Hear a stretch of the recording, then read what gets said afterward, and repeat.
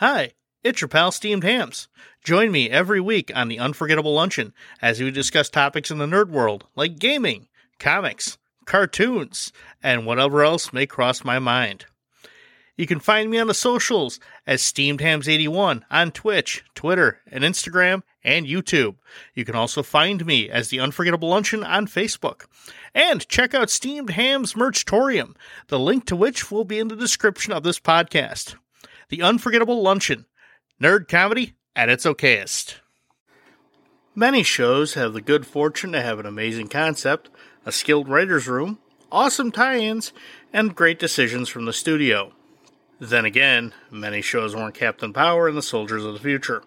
From lackluster toy sales to high production costs to bonehead studio decisions, Captain Power was screwed from the get-go.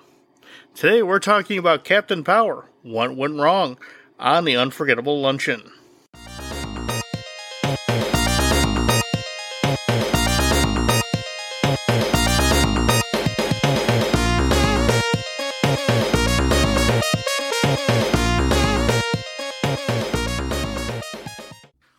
Hey, it's your old pal Steamed Hams. I hope you're ready for another Unforgettable Luncheon. Captain Power and the Soldiers of the Future was a live-action sci-fi series that premiered in 1987. Following the adventures of Captain Jonathan Powers and the Soldiers of the Future as they battled the forces of Lord Dredd and his Bio-Dread army. The show lasted for one 22-episode season and was heavily criticized for its attempts to appeal to both children and adults. The live-action violence, along with the toys that were meant to shoot at the screen, and adult themes made it somewhat inappropriate for children, while the title alone was enough to drive off adults, thinking it was strictly a kids' show and a 30-minute toy commercial. It kind of was. Coupled with the reported cost of $1 million per episode, and being sold into syndication from the start, the show was doomed. Many stations chose to run the program at about 5, 6 in the morning on Sunday mornings. I mean, you want a slot that'll guarantee crap ratings? There you go. I mean, that's what they did in my area. I could never watch the show because, well, at 6 years old, I didn't even know there was a 6 a.m. The closest I got to watching an episode was the interactive VHS tapes that came with the toys. But we'll get to those in a minute. Captain Power and the Soldiers of the Future featured the adventures of Captain Jonathan Powers, leader of the Power Team, a team of soldiers with specialized power suits to battle the Bio-Dreads, robots programmed to destroy humanity. By the year 2132, robots called biomechs had replaced humans in the world's armed forces, making wars pretty much pointless battles between robots that can just be rebuilt over and over again, I guess, you know? But hey, what do I know? A group of scientists led by Dr. Stuart Power worked to create a supercomputer called Overmind. Overmind's purpose was to override the systems controlling the biomechs and deactivate them, thus ending war? I mean, I guess that's how it works. It only needed a human brainwave pattern to become operational. Dr. Power's closest associate, Dr. Lyman Taggart, got impatient and was like, you know what? I ain't waiting for this shit.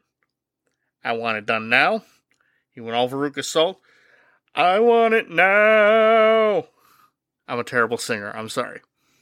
And hooked himself up to the machine, giving him that brainwave and making it fully operational. He decides after this interaction that the next step in human evolution is combining humans with biomechanical bodies, you know. So, I mean, they did that in Mass Effect, spoiler alert.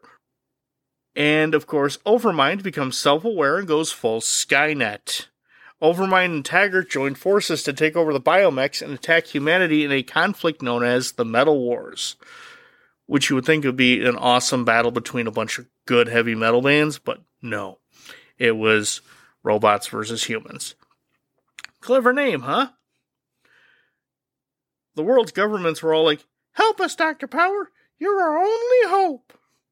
He develops prototype power suits, which were exoskeleton armor with fancy-ass weapons. That got powered up by basically electrocuting yourself and yelling, "Power on!" And these bodysuits became armor, and then there you go. Dr. Power seemingly dies trying to save his son Jonathan from Taggart, who was also gravely wounded. Overmind decides, I can't do this shit without Taggart, and repairs him with cybernetic implants, basically making him a dollar store Darth Vader who renames himself Lord Dredd. I'm dead serious. Google Lord Dredd from Captain Power, and you'll see he looks like the worst Vader ripoff you can think of. By 2147, most of humanity was wiped out, and survivors hide out unless they want to be caught and digitized as virtual beings inside Overmind. Advanced biomechs called Biodreads, who were capable of digitizing people, and humans loyal to Lord Dredd, because you would think there would not be humans loyal to them, but what do I know? Carried out the attacks. It was revealed that during the unproduced second season, Overmind's secret plan was to erase humanity after all had been digitized. Gonna reformat the old hard drive and wipe humanity from existence. Nice guy. Captain Power and his team operate out of a former NORAD site in the Rockies, renamed the Power Base. Power and his team use the power suits to attack Dredd's forces. They keep their location secret using teleporters called transit gates, and they use those to get all across North America and fight Dredd's forces. Of course, at the end of the one and only season, Old Dreddy cracks the codes to the gates and uses them to assault the base. The base is run by a supercomputer named Mentor, who is the voice and image of Captain Power's supposedly deceased father. Because what better mindfuck than to have the father you're not sure is alive talk to you via AI. Power's team consists of various specialists, such as Major Matt Hawk Nelson, the air combat specialist, Lieutenant Michael Tank Ellis, ground warfare specialist, basically a frickin' walking tank, hence the name, Sergeant Robert Scout Baker, espionage and comms, and Corporal Jennifer Pilot Chase, tactical systems expert. You would think Pilot would also be the air warfare person, but here we are. What do I know? I didn't write the show. Also, while we're on the subject, a major is higher than a captain. How the hell is Hawk taking orders from Captain Power? Now, okay, I mean, I understand a lot of people don't understand rank structure in the military, but in all the branches except the Navy, Major is higher than Captain. In the Navy, Captain is like what would be a colonel in the rest of those. But I guess the writers didn't understand how ranks worked. I can kind of understand that, so suspension of disbelief. Much of the series revolved around the various battles that the Power team fought against Lord Dredd while attempting to save humans under attack by the Biodreads and human sympathizers to Lord Dredd. There was plenty of violence, adult themes, and someone said the word damn in an episode. I'm serious. Kids show, and they're using potty mouth. Along with sex! Yes, people kissing and or having implied adult relations off screen. In a kids show. Great. Oh, and characters died. Hell, Pilot blew herself up to eliminate the Biodreads invading the Power Base at the end of the season. Way to traumatize kids, Mattel. Besides the obvious action figures, of which I owned a few, ain't gonna lie, the show had tie-in toys that interacted with animated parts of the episodes, along with animated videotapes that could be purchased separately. The first tape actually did come with the XT7 Power Jet. The other two were purchased separately. I had all three because, well, I'm fancy. The toy ships, like the Power Jet, the Dredd Phantom Striker, and the Dredd Interlocker, reacted to certain patterns on the screen, and you could fire the ship's laser at targets while avoiding return fire. A bit like Duck Hunt if the ducks fired back.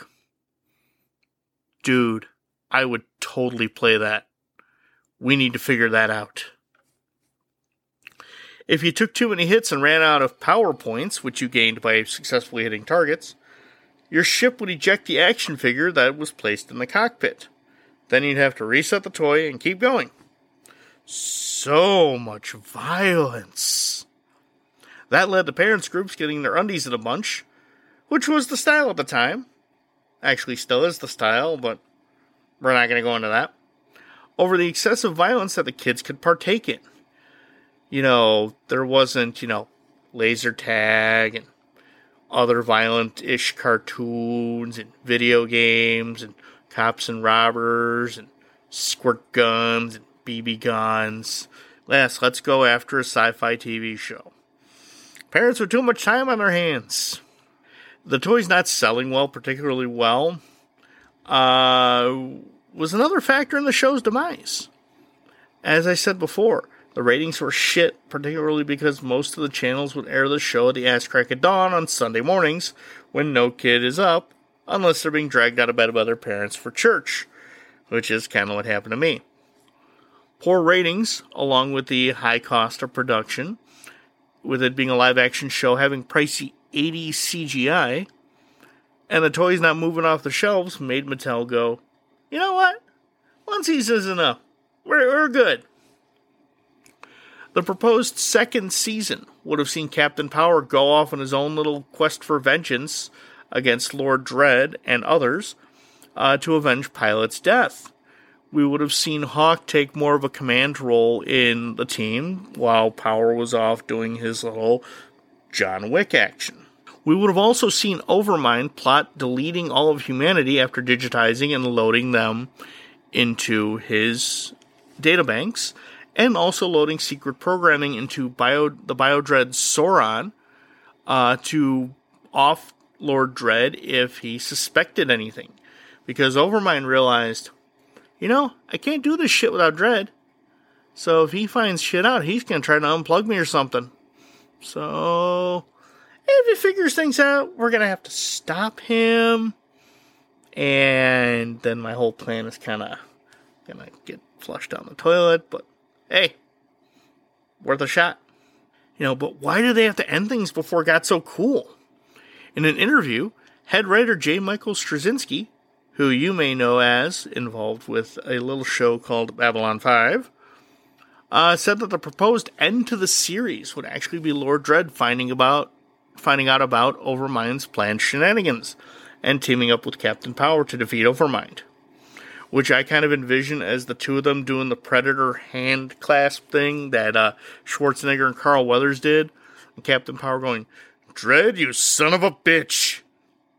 Let's be honest, with the whole one damn that show used, the foul language has already been out there.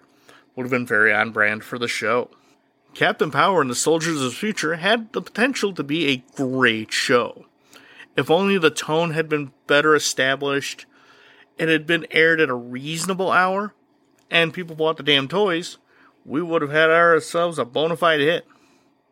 You can still actually find most episodes on YouTube along with the videotape games. It's pretty cool. Check them out, see for yourself. I know looking at them from the fact that they were an 80s production, it might seem kind of low rent nowadays, but back then this was highfalutin stuff. I mean, they were paying $1 million an episode. You're going to get you some special effects. That's how I got to rewatch some episodes, was YouTube. YouTube is a beautiful thing. Just stay away from the comments sections. Well, that's it for another unforgettable luncheon. I hope a good time was had by all. You can find me on the social medias, Facebook, Instagram, Twitter, and Twitch as SteamedHams81. Be sure to spread the word about the podcast, and do reach out to me. You can also find me at steamedhams81@gmail.com. I don't bite very much, so do reach out to me. Tell me what you like. Tell me what you don't like. Tell me something you'd like to see, or hear, I should say, because this is not a visual podcast. I just like hearing from people. That's it. Join me next week when we're going to talk about something nerdy.